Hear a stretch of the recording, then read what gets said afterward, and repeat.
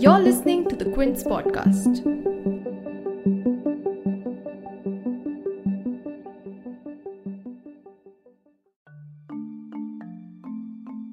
The Indian Armed Forces may get the biggest reorganization since independence if the proposition of creating theatre commands is finalized. Essentially, Theatre Command is a unified command under which resources of all three armed forces, that is, the Army, the Air Force, and the Navy, are integrated depending upon the threat or location. It has been the top agenda of Chief of Defence Staff General Bipin Rawat since his appointment in January 2020.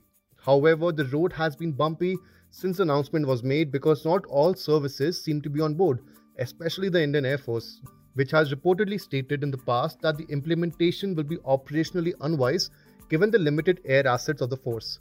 Adding to the IF's hesitation for the formation of theatre commands was General Rawat's recent comment on the Indian Air Force being quote-unquote a supporting arm to the armed forces, just like the artillery or engineers in the army. Aside from the hesitations expressed by the IAF, there are several institutional questions about theatre commands which need further clarity. For instance, what would the structure of the command be like? Who will report to whom? And of course, there is the fundamental debate on whether India requires this move. To look at these questions, we spoke to former Deputy Chief of Integrated Defence Staff and the first Chief of India's Defence Intelligence Agency, Lieutenant General Kamal Dawar.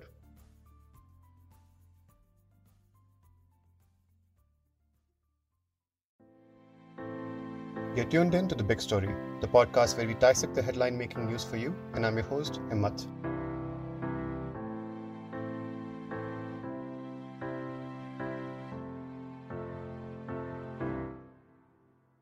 The Indian military is currently divided into 17 single service commands across the country. The Army and the Air Force have 7 each, and the Navy has 3. The sole Tri-Service Theatre Command is based in Port Blair. Now, the proposed theatre model will essentially involve the setting up of 5 integrated service commands. The proposed commands are the Northern Command, which will be along the border with China, the Western Command along the border with Pakistan, the Peninsular Command, the Air Defence Command, and the Maritime Command. The operational control of these commands will be headed by a 2-star general or equivalent rank, and the service chiefs will be responsible for funneling resources to the different theatre commands. However, according to media reports, the formation of these commands will be delayed since there is no consensus on command structures.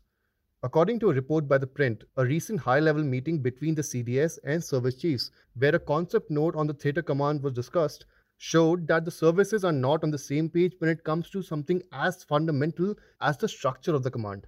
But keeping aside the hesitations and challenges in the creation of theatre commands, why does India need this reform? Are previously learned lessons from our neighbours driving this move? Pertinently, given the current border tensions India has with China and Pakistan, is the timing right?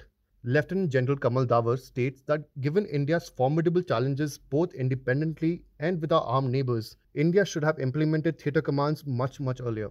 At the outset, let me add, and I have no hesitancy in saying so, that the concept of jointness is somewhat alien to the Indian military system. A country as vast as India with formidable challenges, both independently and in collusion from formidable nuclear-armed neighbors, China and Pakistan, we should have had theatre commands much earlier. Now, the Indian Armed Forces senior hierarchy should have insisted with the political authority much earlier. Even, I must add, synergy or the required synergy between the civil and military cooperation, and this has not been of the desired high order. Some steps have been taken in recent years, though. Now, be that as it may, after the Kargil War 1999, the deficiencies in our higher defense management had come to the surface. The Kargil Review Committee was set up, and they did a wonderful job with the then Vajpayee government and their group of ministers accepting the necessity of the Chief of the Defense Staff and the raising of many inter-services organizations. Now, the CDS naturally would lead the armed forces through the theatre commands concept as it happens in the rest of the world. Yes. Now, before we go any further, let me tell you what is a theatre command. Now, a theatre of war is the entire land, sea, air expanse that is or may become involved directly in war operations. Now, theater warfare became more prominent during World War II, with battles being fought across continents. What is a theater? You see, the theater covers the entire geographical expanse, incorporating the three services: the Army, the Air Force, and the Navy. Their deployments, where and as applicable, where the three services are driven by a single mission, fighting in a unified command, in a unified manner, under a unified commander. Now, all great powers, the United States, United Kingdom, France, and now China, which is the latest and the recent entrant into the theater concept. Mind you, the theater command concept emerges from an expeditionary orientation. We in India do not have that expeditionary force character yet. Now, what does India have today? India today has 17 military commands. The Army has 7, the Air Force has also 7, the Navy has 3. We also incidentally have the Tri-Services Command, that is the Andaman and Nicobar Command, and the Strategic Forces Command, which looks after India's nuclear war preparedness and the like. Thus, a total of 17 plus 2. 19 commands. Now, leaving aside the last two I mentioned, that is the Andaman and Nicobar Command and the Strategic Forces Command, the CDS, as per reports, wishes to have 5 unified or theater commands. Later may be augmented by joint training and logistics commands too. Now, the basic point is that most military experts feel that the theater command concept will synergize the resources. Joint planning and a unified approach will not only be cost effective, but will enhance our operational capabilities, leading to more than successful mission achievement. Now, unity in command and the merging of your operational capabilities naturally will become a major force multiplier. The idea of theatre commands is not new to India and has been recommended at various levels of military and government since the 1999 Kargil War. In a paper authored by Patrick Bratton of the US Army War College, the Kargil Review Committee observed that there was a serious lack of synergy among the three armed forces, and theatre command was one of the recommendations by the committee. Now, many major powers in the world have a theatre command structure, particularly those who use their military as a soft power like the US, UK, France, and even Commonwealth countries like Australia, Canada, and New Zealand. At present, the Andaman and Nicobar Command, established in 2002, is India's sole tri-service command, which begs the question, if theatre commands or joint operational commands are common among other countries, why has India taken so long to develop them?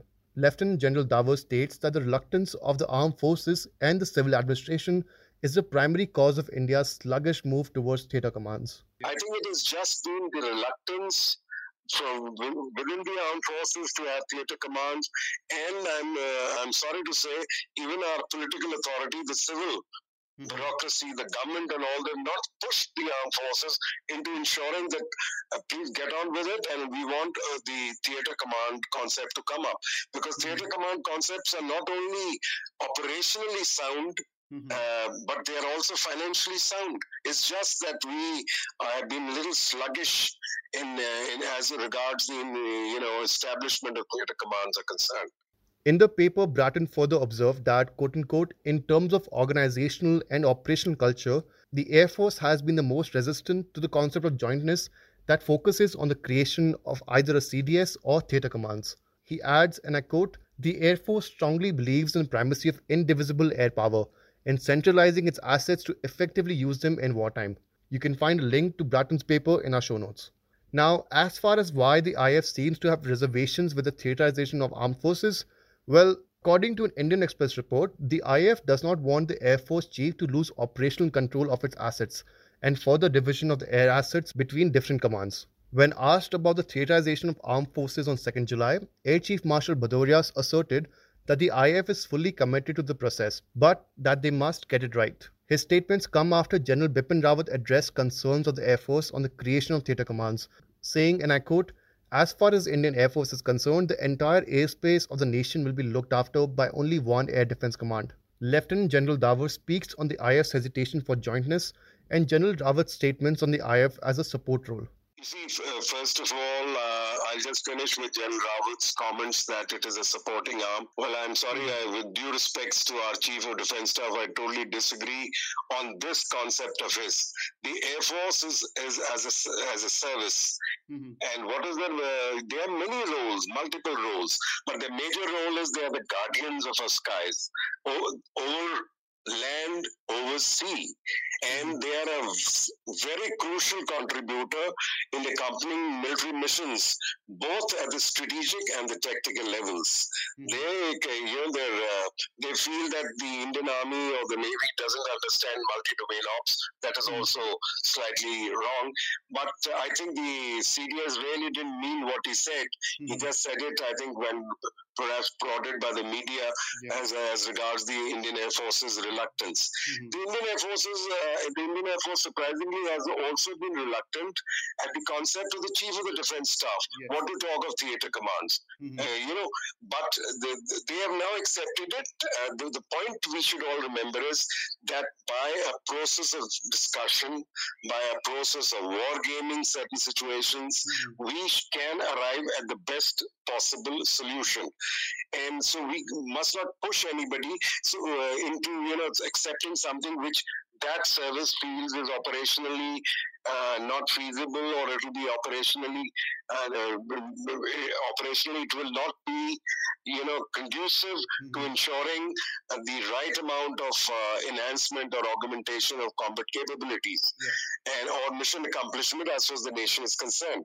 And as I told you, that air power is a very crucial contributor, and they can indulge, having properly used, the Air Force can be a very successful conflict termination machine by themselves. For example, without going into any details, what happened in World War II? Just how did World War II terminate? The American Air Force sent a few planes with nukes, armed with nuclear bombs. They threw a few nuclear bombs over Hiroshima and Nagasaki, and World War II ended. So you cannot underplay the very, very critical, crucial role of the Indian Air Force and the formidable power they represent. But having said that, the Air Force also has to realize, and they keep saying that we are down to 32 squadrons, and our resources will be split and all that. Where this and will be split, and we'll be very thin on the ground. And initially, we want to achieve what they used to call in the good old days a favorable air situation or air superiority. The Air Force has its own role, but it will have to earmark also certain elements from its total force in support of Army and naval operations. So all these things have to be looked into, on a situational basis. Now, how do you prosecute your war aims, your war strategies? So there's nothing very, there can't be very divergent opinions. If let's say air effort is required initially to achieve, these are old terms which I'm using, favorable air situation in combat air superiority and things like that. Well, then the resources can be earmarked accordingly, and some resources even lesser for the army and the navy. But these are matter of details and planning and management which can be done by the services themselves. So there's nothing for anybody else to come and comment. So I'm sure it's a matter of time that the Air Force will get over its reluctance as regards these theatre commands, and the Indian Armed Forces will provide total victory in any eventuality, any national security challenge which confronts India. So by synergy of all the three operational capabilities, by enhanced interoperability, which we will achieve, I'm sure, as the months go past. I would just like to make a small suggestion here. If there is a serious problem, let's say, occurring, and which should not actually come out in the public domain, the government of India, they have these interministerial committees. They are formed and given to understand to thresh out certain issues. The government can also actually appoint a committee outside the government outside the government of well-known experts who can suggest, and don't have to delay very much, just give them a month or two, and they can come out with some suggestions how to achieve how to achieve what is the best configuration and the contours of theatre commands. The creation of theatre commands is clearly high on the agenda of the CDS. However, several institutional questions still remain in the air which need to be addressed to ensure a smooth transition to this new level of warfare. If you liked listening to this episode, please subscribe to The Big Story for episodic updates. We're available on Apple, Google Podcasts, Spotify, JioSaavn, and most of the other popular podcast streaming platforms. For other podcasts, please log on to the Quint website, and for any feedback, please shoot an email to podcast@thequint.com.